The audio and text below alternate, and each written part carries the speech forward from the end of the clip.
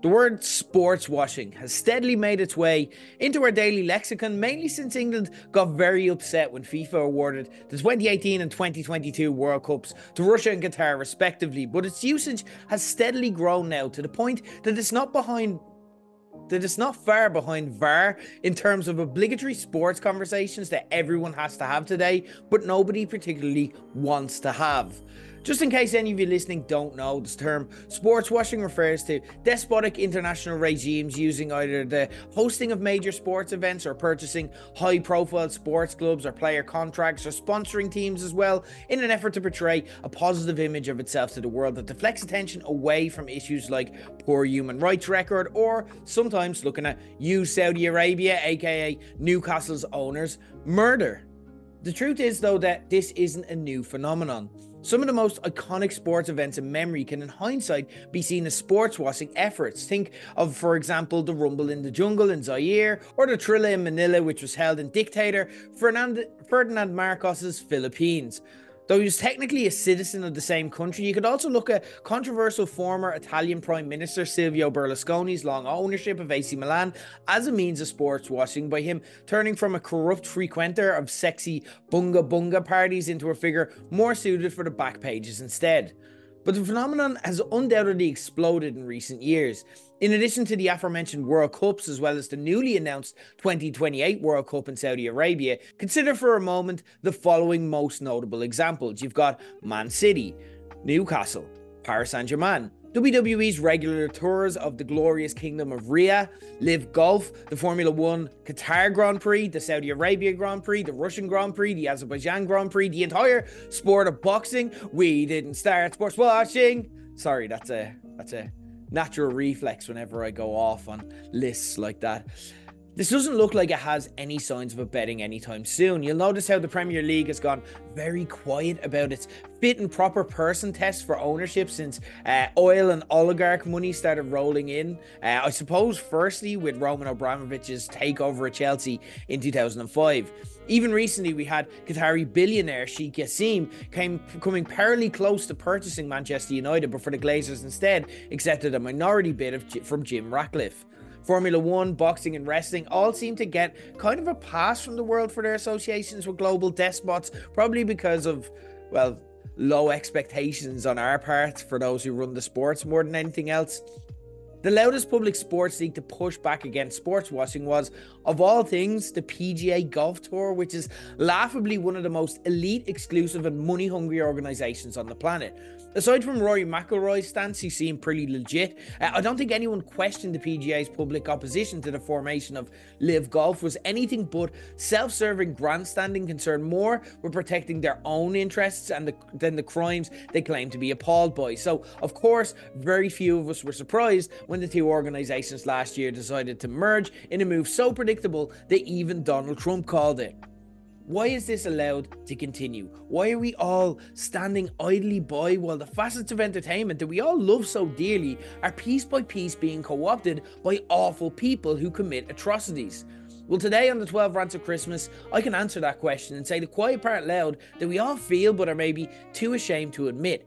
We allow this to continue because when you boil it down, nobody gives a shit about sports washing. Don't believe me? Let's look at the numbers. 1.5 billion people across the planet viewed the 2022 World Cup final between France and Argentina. 550 million people across the globe viewed the tournament's opening match where Ecuador played Qatar, which is despite the fact that 550 people total probably couldn't name more than 5 players participating on the pitch at the time. For reference, that means that World Cup opening match between two absolute minnows was watched by almost 5 times the amount of people than watched last year's Super Bowl in total. 450 million people watched Man City defeat Inter Milan while in the Champions League final last year, while Premier League TV rights for the league won 4 out of the last 5 seasons by the Abu Dhabi-owned club recently sold for £6.7 billion, which the Premier League described as the largest sports media rights deal ever concluded in the UK. We can be horrified all we like by reports of migrant workers being killed or discussed at homosexuality bans, but when you give us Messi versus Mbappe for all the marbles, the world still tunes in. Myself included, by the way. I'm not saying I'm superior here, I'm just the one pointing it out. But what can we put our ultimate apathy down to? Is all of this talk about sports washing needing to be curtailed nothing more than empty virtue signaling? Many will argue that they don't tune into sports to think about politics. It's their escape away from the harshness of the world, and it's ultimately not their responsibility to stand up to these regimes and miss the World Cup, which we only get once in every 4 years. And I hear that argument, I do, but I disagree to a point. I mean, I watched all of the World Cup too, but I definitely didn't stop thinking about politics while doing so. It felt at times like I actually just couldn't tune in to a broadcast or podcast discussing it without seeing some form of protest, a broadcaster speaking about the evils of Qatar, or pundits discussing how weird it all was and if we were all actually wrong for going along with it. More sports washing means more sports washing discussion. So if you want your sports without a side of moral discomfort, surely you should also want an end to it immediately too. Then there's it's the economy stupid logic. The origin of that quote was, of course, Bill Clinton, when he made the point that for all the morality at play when discussing certain topics, when people come to vote and put their foot down, they vote with their own pocket and self-interest first and foremost. This is kind of the elephant in the room when it comes to sports watching, because for what it's worth, and again, I'm going to be totally honest here, as a Man United fan, I didn't particularly want Sheikh Yassim to take over the club. For moral reasons, sure, yeah, but also because I just didn't want the rest of my sporting life to sound like a Newcastle United fan, trying to conjure up weak justifications for horrible regimes as an excuse for why I'm celebrating a goal being scored. Or I didn't want to be like Man City fans and have to listen to every single person put an asterisk, an accusation of buying success whenever good things happen. But I will admit, when talks were at their peak, to thinking, look, I can't control this, and the first step if they do take over will probably be they're going to buy Mbappe, so that's a pretty decent silver lining. And the reality is that we probably selfishly do think of the potential benefits of sports washing for us and turn a blind eye as a result. Think about this, for example. Let's say the world came together tomorrow and said, let's get rid of these horrible people from our beloved sports. The next day, there would be riots in the streets of Manchester and Newcastle who'd see all of their potential happy future memories fade away if their owners had to cede control, and looking at Chelsea post Abramovich as a textbook example for just how badly that can go for a club. And I've touched on the other factor I think plays into our apathy as well, the naive belief that if we can't beat them, let's just join them. These owners and governments are some of the most rich and powerful people in the world, and money talks. Surely there's nothing we can do to stop them, so we may as well just try and start see the positives, right? I'm sorry, but that excuse, while I can see the other one, that one's total bullshit. And to prove it, I'll just say 4 words to you. The European Super League. The European Court of Justice recently ruled that UEFA and FIFA's sanctions against clubs who threatened to form a breakaway league to preserve their dominance of the sport broke competition law, and there's now nothing legally stopping them from forming a European Super League. But realistically, you think that's actually going to happen? We all know that it's not, and several of the original co-conspirators immediately came out after this ruling saying they wouldn't support another effort to do so. And why was that?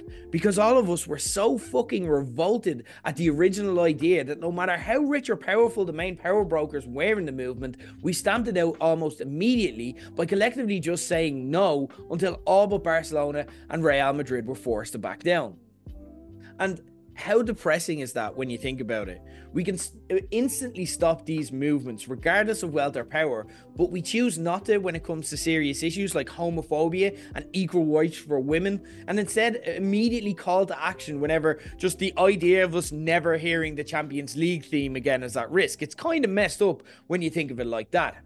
But before you have an existential crisis, though, I think I can explain. It's what I like to call the Ray Rice effect. Ray Rice was a successful Super Bowl winning running back for NFL franchise the Baltimore Ravens. In 2014, he was suspended initially for just 2 games following charges of aggravated assault being brought against him following a domestic violence dispute with his then fiancée and now wife. Barely anyone batted an eyelid beyond people questioning how this would affect their fantasy draft or Baltimore Ravens fans. That was unleashed until TMZ released a video of the incident that showed how truly disgusting Rice's behaviour was. In the video, we could see him in an elevator punching his wife in the face repeatedly with force you'd imagine an NFL player could carry, her consequently then banging her head on the elevator handrail because she was knocked down instantly from it, and then you had Rice callously dragging her out of said elevator. When we saw the footage, the public outcry was so instant and unmerciful that after months of debate and legal wrangling, Rice never played another NFL game as his contract was terminated by the Ravens, and then nobody else decided to pick him up. And the difference between the initial and eventual public reaction was clear. Where there was public outcry, we saw the crime taking place, and we had to morally wrestle with how we felt by being presented undeniable evidence of just who this person was. So, before you despair about how selfish and uncaring we all are, consider this point. Maybe humanity has shown that when push comes to shove, we don't care about the term sports washing specifically. But maybe that's just an image problem by the people who created and used the term to describe acts we actually would care about if we saw them or truly understood. But the world does need to see what it is. We need to hear who it hurts specifically and the damage that it does. In the same way, you may have family members that have been apathetic about the Gaza conflict until they saw horrific videos of poor Palestinian child victims. Today, maybe because it's the Christmas period, I'm going to choose to be hopeful and say the war isn't won. We've effectively handed over the keys of aspects of our lives we love so much to the worst people on the planet. Maybe there's road to be run yet, and we'll turn out not to be greedy, apathetic, and driven by our own self-interest. But for that to happen, we need the people we rely on to tell these stories, not to fall back on that lazy term of sports washing that doesn't move the needle and just say sports washing is wrong. Show us directly and undeniably why it's wrong, inspire us, and maybe then we'll pick up arms and fight for a better world.